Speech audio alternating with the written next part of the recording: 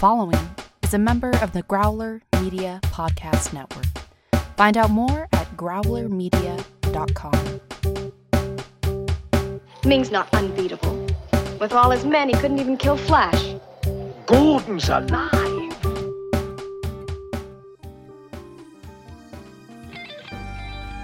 Welcome to Flash Gordon Minute, presenting your hosts from Minute of Darkness and the Cosmic Geppetto Podcast, Brad, and introducing your intrepid explorer of Planet Mongo, Eric. It is minute 59 of Flash Gordon Minute. Eric, how you doing? Brad, I'm doing great. I swear I'm telling you the truth. Why are you whipping me? That's just for fun. So, all right. You're bad. Fair enough. All right. So, unfortunately, our wonderful guest Andrea had to jump off this episode. She wasn't able to join us for our final episode of the week. She is a working actress who got a call from her agent, and you got to take that damn call because we're not paying anybody. But we still have great news because Jeremy is back. Jeremy from Geekish. He's been an amazing guest all week. Jeremy, how are you doing? I am finer than Frog's haircut into 4 different pieces. Gosh, I always say, I always do a derivation of that when my wife says, how you doing? It's like, I'm finer than a fur and a frog's fanny. I just love that expression for whatever reason. She just looks at me and is like, what am I doing with you? Yeah, I'm wasting my life here. This is like the Aura Baron relationship all over again. I'm wondering right now, Brad, after you said that, what I'm doing with you. You're hosting a show with him. Yeah.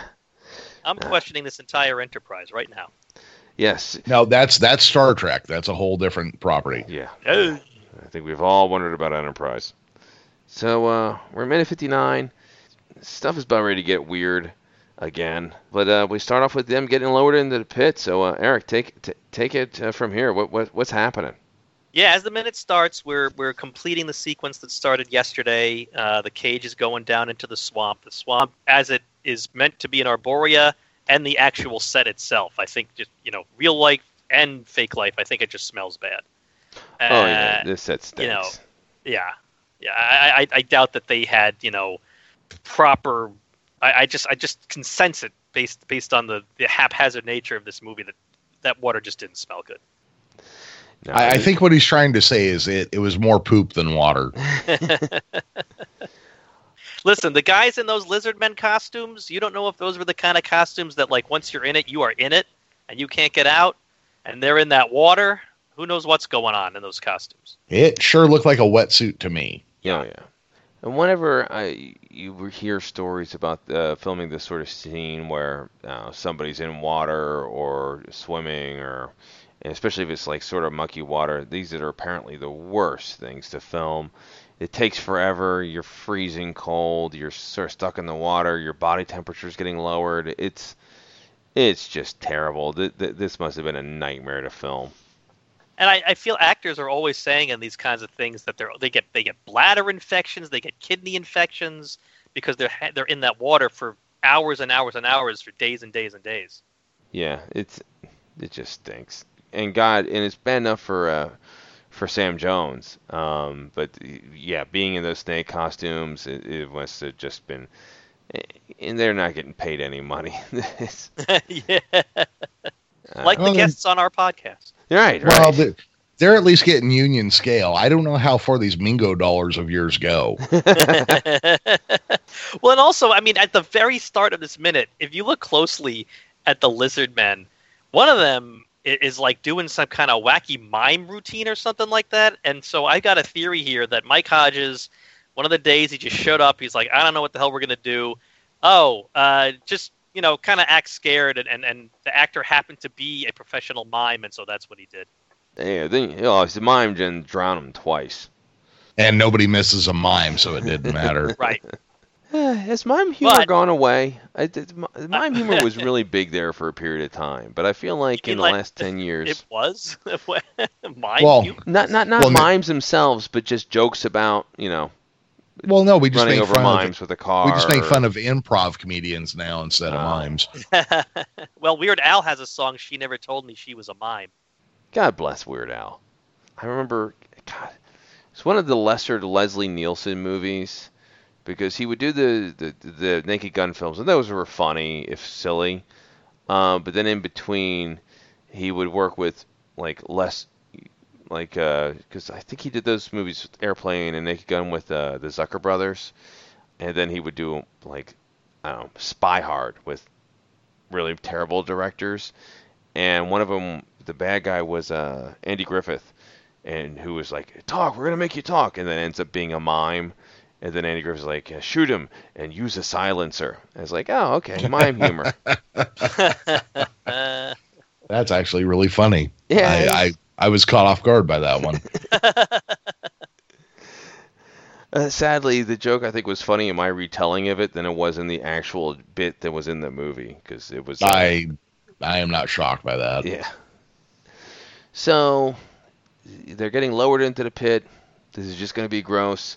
But then, speaking of weird stuff, we go to we go back to Aura, and she is having a crappy day. Yep, Kala and Clytus are torturing her. Yet strangely, I found this scene to be rather watchable. I don't know what that says about me, but Uh-oh. Yeah, well, she looks amazing. Mm-hmm. Aura always looks amazing, and the outfits and the colors, everything is really flattering. These sorts of scenes, like the beating scenes and the torture scenes, that's another thing that I think used to be a little more common. It usually wouldn't be a woman, though. But I feel like there were like a lot of movies, especially genre films, where the hero, and it'd be a chance for him to take his shirt off, and then he'd be whipped and showing how tough he was. I'm thinking of. Gosh, you're thinking of the episode of Star Trek where they whipped Kirk and Spock. Was it the Nazi planet one? There was that. There was also the Dolph Lundgren Masters of the Universe. Oh yeah, you're right. Lethal Weapon. They do it to Mel Gibson in Lethal Weapon. Yep. Jesus Christ Superstar. They do it in there. Yeah. It was a trope that was around there for a while, but again, having it being a beautiful woman, and also there's a bit of subjective camera angle because they really have that camera just pointed right at her butt with her legs spread, I might add. Yeah, and also. What was something that popped out at me is you see scenes where people are, and not even one necessarily with the whipping happening, but you see plenty of scenes where the good guy is captured and being held down. The one thing that really caught my eye was what they're holding her down with, and it's not chains, it's not handcuffs, it's not rope, it's these gloves. Gauntlets. Yeah, these gauntlets holding her down, and that just. Good hands. Yeah. Well, it's the same gauntlet that Judo flips Flash at the start of the Mongo scenes. It also matches Clytus's golden arm. Yeah. You ever wonder what happened to Clytus? I'm thinking like an industrial accident or something. I'm wondering if he pissed off Ming at some point and Ming just took the arm off. Oh, that could very well be. And the face. Oh, well, he's got a face. We learn later in the movie he's got a face, all right. Well, we learn he's got a tongue and eyeballs. I just wonder what's before that. Yeah. I love how Kala says, we don't like doing this at all. Yeah, it's very believable. We don't want to hurt you. No. That certainly comes through in your actions. Yeah. Well, and then the fact that she says it and then immediately pulls up the whipper again. My note for that is, we don't like doing this. Is like, that is a lie. Look, here's my thought. If the outfit you're wearing when you whip somebody has no armpits so your sweat doesn't congeal on the inside of your shirt, you spend too much time whipping people. Yeah, if you get tennis elbow from the whippings, you're overdoing the whippings. Yeah, if you whip people until you're tired and sweaty, you're going overboard. It'd be great if they had just one little scene of her leaving the room and it's shaking out her arms jeez, I'm gonna have to see Dr. Fezziwig again because these workplace injuries are just too much. I got Whipper's elbow, Flogger's forearm, whatever it is. Poor Ara. She's acting the hell out of it. And they do just enough to, like, her hair's a little disheveled, because up at this point in the entire movie, Ara is put together. There's not a hair out of place. Her makeup is beautiful and perfect. And seeing her look a little disheveled just is weird. And such a... And another sudden turn of events, this is something we talked about in the last minute, where we didn't see the Zarkov revealing that he wasn't actually brainwashed happened off screen. And this is the same thing where there was no scene of Ara showing up and them, getting arrested or, getting taken prisoner. It's just everything's hunky-dory. She was making out with Baron while planning on banging Flash, and now there she is, being held down and whipped. It's like, wow. They're just jumping from scene to scene, but Jeremy, as you point out, that's just very much part of the comic strip nature of Flash Gordon. Yeah, it definitely plays into I don't even know if you call it tropes, but it definitely plays into the past of Flash Gordon. I mean, I sent you guys that picture of a whipping scene of Flash in one of the Ocean Kingdoms where they're whipping Dale. Bondage is very much part of the visual lexicon of this fantasy strip. It very much is. I don't know how much to read into that or how much to expand upon that, but it's definitely part of the legacy and part of the lineage of Flash Gordon. And there just seems like and I don't know, maybe I'm over extrapolating, but it just seems like in that era, there was just a lot of that going on, because it's pretty well known that, and it's been written about many, many times, about all the bondage aspects of the early Wonder Woman comics. You would not go an episode without Wonder Woman getting tied up. Well, you have to remember, too, Wonder Woman lost her powers when a man bound her hands. Yeah. And also the fellow that created Wonder Woman, it not only invented the lie detector, but was also in a three-way relationship and was a psychiatrist and a bit of a pervert. And I'm not saying pervert's a bad thing. I'm just saying there's definitely an underlying story to why Wonder Woman ended up the way Wonder Woman did. Yeah, definitely. It was, it's a fascinating story. If you ever have a chance, I can't remember the name of the book. There was an excellent book about the creation of Wonder Woman, and it was this polyamorous relationship, husband and wife, and they invited the third woman into their lives, and his wife and their partner lived together after he passed away. Yep. So yeah. No, they were a definite triple. Right. Which I guess is the three-person version of a couple. Right. Yes. Yeah. So, so a lot of craziness in this scene, and it does call back to the original strip. It was the sexual politics of the Flash Gordon comic strip. They are alive and well in this movie, and good for them. Good for them for doing that in this movie. This was a big budget movie, and it's a little harder to fly under the radar as opposed to a comic strip. You could get away with surprisingly large amount of stuff, especially then. As was everything, suddenly there becomes too much of you get more and more of a focus. Also, you had the big multi-million-dollar idea comics later, Garfield and Calvin and Hobbes, where there was just too much popularity and which brought too many eyes on it. But this is definitely a throwback. Well, and you got to remember too, during Flash Gordon's day, it was still mid-Depression. And the newspaper was your TV, your radio, your movie theater, and everything all put together. And part of that was these big, over-the-top sci-fi and fantasy stories. Back then, serialized stories were a bigger part of comic strips than they have been in our lifetime.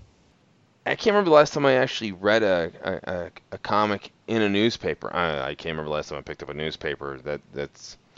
It's a bit of a dying... It's obviously a dying field, but actually, that brings up a question. When was the last time you guys read comics in a newspaper? Years for me.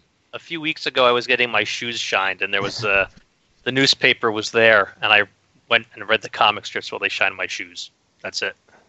And I remember going through the phase where every morning I would go, as kids would often do, I would go downstairs in the morning. My dad would be reading the sports page. Mom would be reading the business section, and I was like, there would be me and my sister fighting over the comics.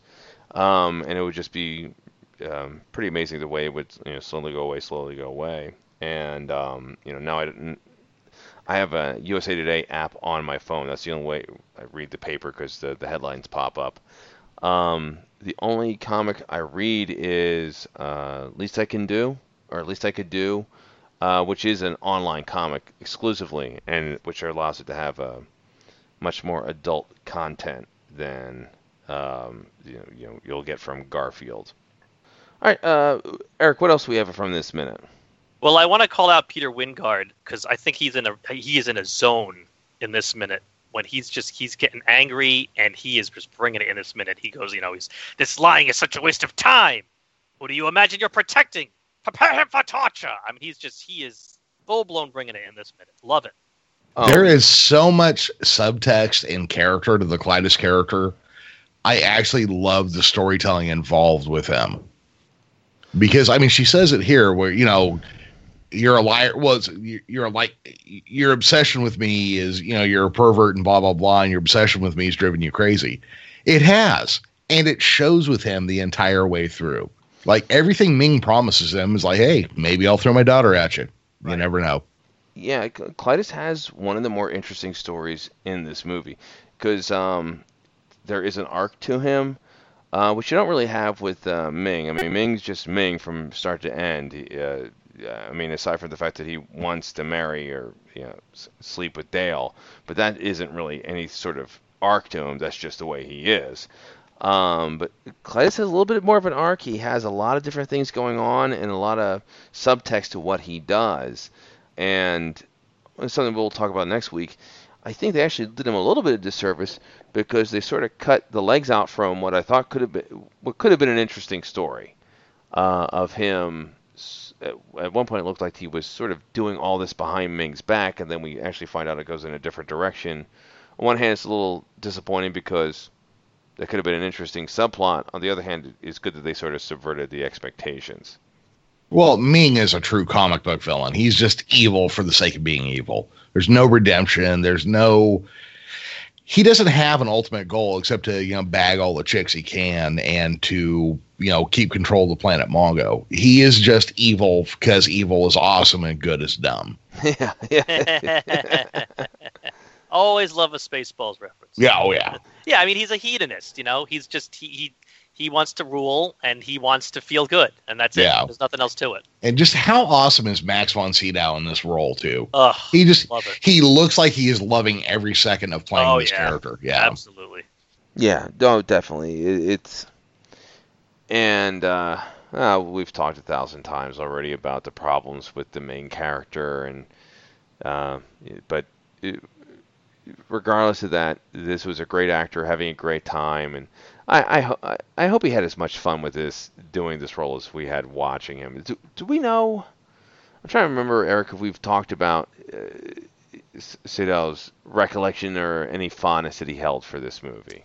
Yeah, I'm trying to think. I don't know that I've ever really seen anything online of him saying anything. I've heard interviews with Sam Jones talk about working with him on the movie and that, he was very professional and, and I've heard Melody Anderson talk about him in the movies and saying that, he seemed to really be enjoying himself, but that's coming from other people saying it about him. I don't know that I've ever heard him specifically, personally say anything. Well, he used to take a lot of these roles. Like another one he played was the king in the middle of Conan the Barbarian, another De Laurentiis film. And he played a king. Well, he plays the king who's just throwing the jewels at them by the goblets and the handful, like, get my daughter back, blah, blah, blah. And it's kind of a sad, broken version of Ming the Merciless when you watch it with the knowledge of who he also played, Because he says what is it? It's a great line too. It's all the gems lose their luster and all the gold loses its gleam. And the only thing left is a father's love for his daughter. And he's just dumping gens on him. Bring her back to me. Bring her back to me. And it's just such a great scene. He is good. That man could read a phone book and be good. And it's sort of a thing that happens with actors of his caliber, where you think, oh, he's a classically trained actor. He's he's an Oscar caliber talent, and you think, oh, he just must get all these great prestige roles. It actually doesn't work like that. The problem is when you're that caliber an actor, but you're not a leading, you're not a no. You're not they cast him to hold everybody else up. Right. And he makes everybody else look good just by being there. Right.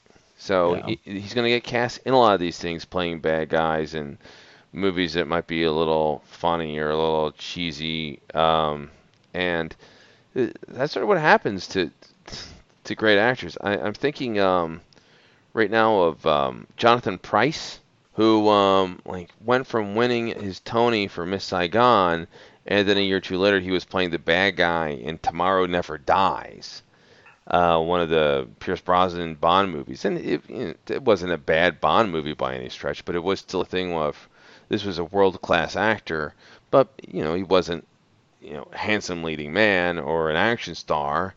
And so it's like, well, what are you gonna do? It's like, well, I'm gonna say hello, Mr. Bond, and try to kill him in an easily escapable plan. Well, I mean, there's a thing. There's stars and there's actors, and you got to have them both in there. You got to have the stars to sell the tickets and the actors to make it watchable. Yeah, I remember there was a phase in the '90s where there was when you had all the really buff or accomplished martial artist action stars and trying to build movies around them. And, okay, you have Arnold Schwarzenegger. When we would try to do a comedy, let's give him Danny DeVito. He's a really good actor. Steven Seagal, each movie makes a little bit more money. Let's try to make him like an A-list star. It's like, okay, let's do Under Siege and give him Tommy Lee Jones to act against. And, yeah, that was a really seemed like a big thing during that era, because you had all of a sudden a lot of movie stars who weren't trained actors or just weren't very good actors. And it's actually what you have here. And we love Sam Jones, but this was obviously a guy who didn't have a lot of experience in front of the camera. Well, he did with his pants off. He was in Playgirl a few years before this. Now, you know what? One thing I've always wondered about, because I've never gotten a straight answer from anybody, and I'm not going to say what I was told when I asked him directly about it. More people than less have told me that's not even his voice. It's not. Okay. Now, he may or may not have said otherwise to me. Wait, hold on. So he's claiming that is his voice? I'm not saying that. I'm just telling you that I've heard it multiple ways. Right. And I've met the man, and now he has a slight Houston accent. I don't know if he's always had it, but that's not the voice he speaks with now. He's gruffer. He's not as lilting in his speech, but I may or may not have heard that he may or may not have said that was him. Our understanding, I think, and you have read this as well, Eric, am I right? Yeah. That, they ADR'd, another actor ADR'd all of his lines.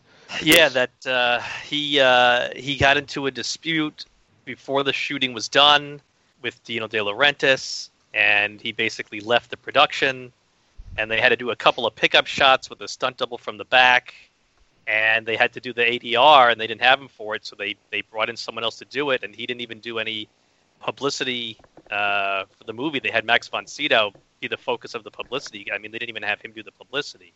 And that part of it was that they had to have one voice. They couldn't have Flash's voice sounding different throughout the movie, so they just overdubbed his entire role. Yeah, and now some people will tell you that De Laurentiis heard him speak and said he can star in it, but he can't do the voice. He doesn't sound heroic. Which, that's interesting, and I'm sure there's 1,000 different stories. That sounds like such a stretch. No, don't get me wrong, Sam Jones looks like Flash Gordon. But wow, that is a daring thing to do, and I can't think of a case of Well, when Schwarzenegger almost starred in this, that was the plan too. Yeah, that's right. Schwarzenegger was overdubbed in like his Hercules Comes to New York. Yeah, he's overdubbed in that. It was not an uncommon thing to do back then. Yeah, that's right. Because you got to remember, most outdoor scenes are looped anyways. Right. Yeah. I mean, listen, IMDb has in the cast list, it has the name of someone, and it says Flash's voice. Yeah. Look, and like I said, I'm not saying I heard otherwise or not. Yeah.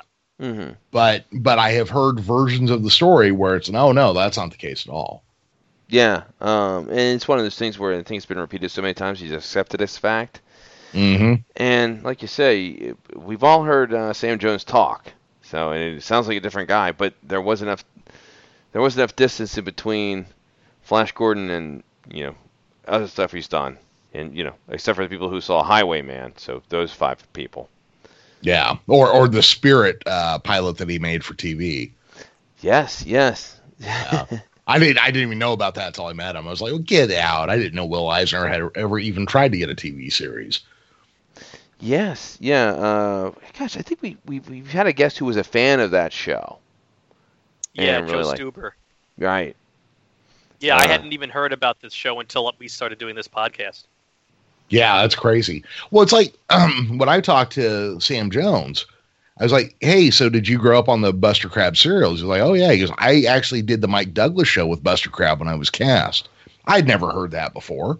Wow. Yeah, I had never heard that before. He was like, oh, yeah, me and Buster Crabbe actually sat in a studio together and talked Flash Gordon with Mike Douglas. And I was like, okay, you got to give me a minute to kind of pull my back together because I've never even heard anything that even hinted that you met Buster Crabbe. And I know he was alive when this was done because he was on that episode of Buck Rogers where he played Captain Gordon. Oh, gosh, yeah. Mm-hmm. God, Buck Rogers. It's just, it's funny. I don't think we've talked too much about Buck Rogers, although these are obviously, close cousins, Flash Gordon and Buck Rogers. But yeah, that was a crazy show, and I don't know. I can't remember the last time I saw an episode of it. Every now and then you would see, like, I want to say TV Land would have, or My TV would run old episodes. It's like, I still watch the pilot a couple times a year. Well, all I have to say is Erin Gray's silver jumpsuit.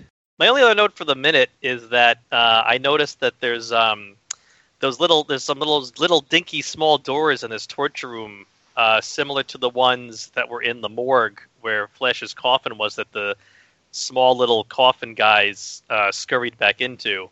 And so I'm wondering if they also help out in the torture room here, and if there's some sort of network maybe that connects all of the rooms through their little small doors. These guys are just basically house elves, like in Harry Potter. Yeah. And I don't think anybody notices them anymore. That's who Flash should be trying to get on his side to team up with, because they're everywhere. Nobody notices them. It's like, I'm pretty sure one of these guys could get close enough to do in Ming. Well, a big part of the comic strip is Flash going from kingdom to kingdom and facing some peril and then winning over whoever the ruler was of that kingdom. So you had the Hawkmen, the Arborians, the Phrygia, the Ocean Kingdom, the Sharkmen, the Lion Men, and that's how they get an army together at the end that's big enough to do it. They show that in this movie, but they kind of skip over how many of those different places he went.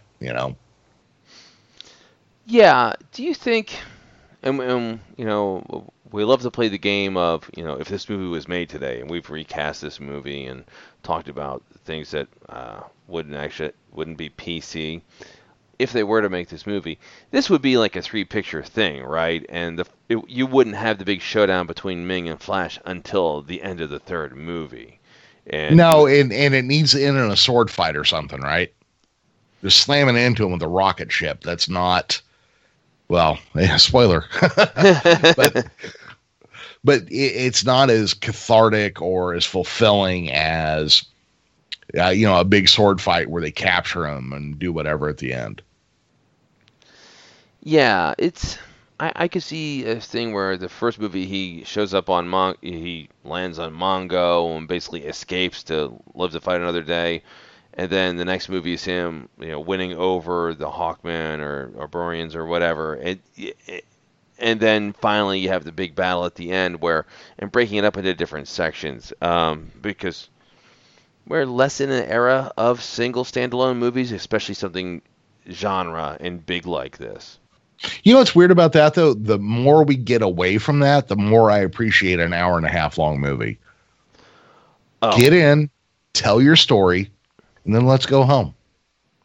Well, but this movie, I mean, it was supposed to have a sequel. It was set up for a sequel. It was just, off-screen stuff caused the sequel to not be made. Yeah, absolutely. Well, not having your star go out and promote the movie is, kind of a problem. Yeah. No, I completely agree. But I am with you on that, Jeremy, where sometimes it's just fun, especially a movie that's not too long, well-paced, and it's like, okay, it's the difference between the original Ghostbusters and the reboot Ghostbusters from a year or two ago, which had its charms for me, but they did do a lot of setup for sequels, and sequels didn't seem to be anywhere on the mind of the actors in the original movie, and it helps make it feel like a more complete product and not something that's designed to get you back in 18 months to see the next copy of it. Yeah, absolutely. I mean, I would have loved to have seen a second Flash Gordon movie, but where do you go? It's the bad guy's been defeated, quote unquote. There's not, you don't need a follow-up movie. They told their story. Throw your popcorn can away, go home. We're done here. Right.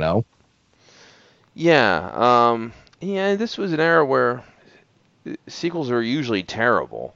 Well, yeah, sequels used to be garbage back, before Empire Strikes Back or Superman 2. I would say those are the two movies that kind of flipped the dynamic.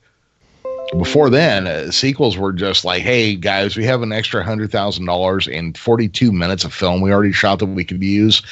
Can we buff this out, get David Carradine to come in, and, can we fill something in? Yeah. I know a great example that's used a lot is just the dip in, I don't want to say dip in quality, but how much budget they lost from the first to the second Planet of the Apes movie. Yep. And how hard it was to get Charlton Heston to do anything in the second movie because he was contractually obligated but had no interest in doing more. Yeah. Well, how do you follow? Planet of the Apes is such a good movie. How do you follow that with anything? Which, by the way, I love the last of those movies. It's actually one of my favorites. Or not the last, the third. The one where it's about Caesar. Right. I guess that'd be the fourth. But I love that movie. But yeah, it was shot like on 15 cents in a shoestring. Right. So God only knows what another Flash movie would have been like. Yeah. Well, they've been trying to cast one for the last 20 years again, of course, as well. And I'm afraid that ship has left the barn or that horse has already sailed. Well, and Eric, you've mentioned before what director was it? Matt Vaughn. Yeah. He was in talks to direct a Flash Gordon movie, but then said after Guardians of the Galaxy came out, that did everything that he wanted to do. Mm-hmm. No, it's why John Carter failed. Everybody'd seen those tropes because everything's been stealing from John Carter since 1918. I remember there was I was listening to some Liz Phair music. And my wife walked in and was like, who are you listening to? It's like, Liz Phair. I was like, she's sort of ripping off. And then she listed one of the more recent cute chicks with a guitar performers. I was like, no. Liz Phair was doing this 15, almost 20 years ago. The problem is you hear everyone who came after her and then you think she's the ripoff because she wasn't as popular. The same as, and this happens a lot in music where I had a friend who listened to Beach Boys' Pet Sounds for the first time recently. And it's like, I was expecting like the second greatest album of all time, and I think it's okay. It's like, well, that's because everything in that album that sounds sort of trite to you now because everyone else has been has been influenced and has been aping that for the last forever. And that's the sort of thing with, John Carter, where, so many of the tropes and ideas and stuff that was introduced in that have been ripped off so many times, and then it's hard to go back and do John Carter. Yeah, exactly. You can't do what everybody else has stolen from you again. So, Eric, what else? Do we have anything else for Minute 59? Not on my end. All right. Well, Jeremy, anything else that you wanted to call out before we've wrapped up this week? Well, yeah, again, let me point people to go check out my other show, Geekish Cast. You can find it at geekishcast.com. But if you want more up-to-date stuff, please just find me on iTunes. Also, I do want to give a quick shout-out to a new show I just launched with pro wrestler Bobby Blaze. It's called Bell to Bell with Bobby Blaze. It's launching on June 2nd. A lot of really funny and cool stories about pro wrestling and us doing our top 10 lists of greatest world champions and stuff like that. Very cool. All right. Eric, where can people find out more about our little slice of heaven? Well, you can find out more in the slice of Facebook at the Flash Gordon Minute Listeners Vortex, the slice of Twitter, Flash Gordon Pod there, and the slice of email, flashgordonminute@gmail.com. All right, very good. And as always, we try to do with our last episode of the week. First off, we've got to thank the guys at Star Wars Minute. They're the granddaddy of them all, and none of this minute-by-minute craziness would be happening without them. And we all rip off from them mercilessly, and it's very cool that they are so giving to people who have followed in their footsteps. So big thanks to Star Wars Minute. Absolutely. Love Star Wars Minute. And, of course, Eric, I got to thank you. This is your brainchild, and you bring so much to it and help keep me straight. Thank you, my good man. Thank you. But I'm feeling really good. It's been a great week. But I have a very, very recent concern now, Eric. I don't know what to do. Recent concern? Yeah. I just, between doing this show and doing Cosmic Geppetto and editing these shows together, and I have a pretty full iPod of podcasts. But now hearing about Jeremy doing a podcast with Bobby Blaze, I was like, that just sounds too cool to give up. I don't know how I'm going to have time to follow that and Geekish, because these are both sound like they're both amazing podcasts, and I'm just running out of hours of the day. As I tried to be philosophical in my senior quote in my high school yearbook, and I really wish I had done something different. But what I said was, I pulled some quote that said, "Don't say you don't have enough time. You have the same number of hours in a day as Mother Teresa, Albert Einstein, Martin Luther King, etc., etc., etc., blah, blah, blah. So if you're feeling the pinch in the 24-hour day, don't worry, Brad. Flash will save every one of us."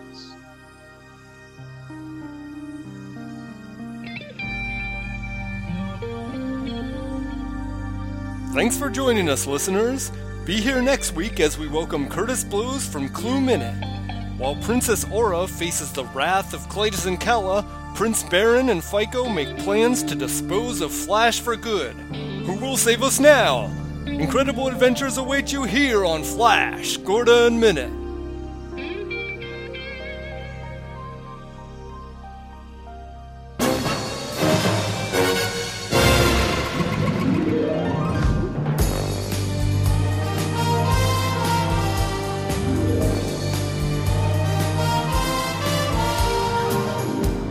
A man of intrigue, he lives for the thrill. Always has places to go and people to kill. Danger is the game he plays, and he holds every card. 'Cause if you wanna win, you gotta spy hard. A man of the world, so suave and discreet. He trips over the women women piled up at his feet.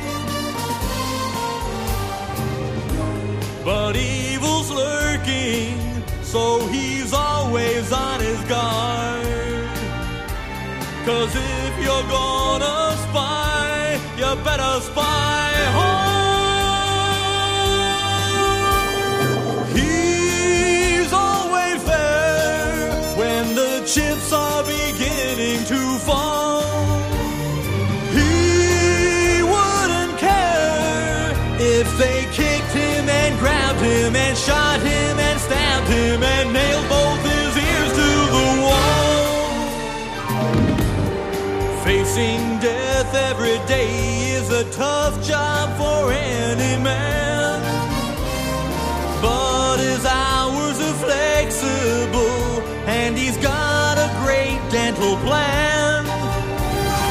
By the way, if you walked in late, allow me to reiterate the name of this movie is Spy.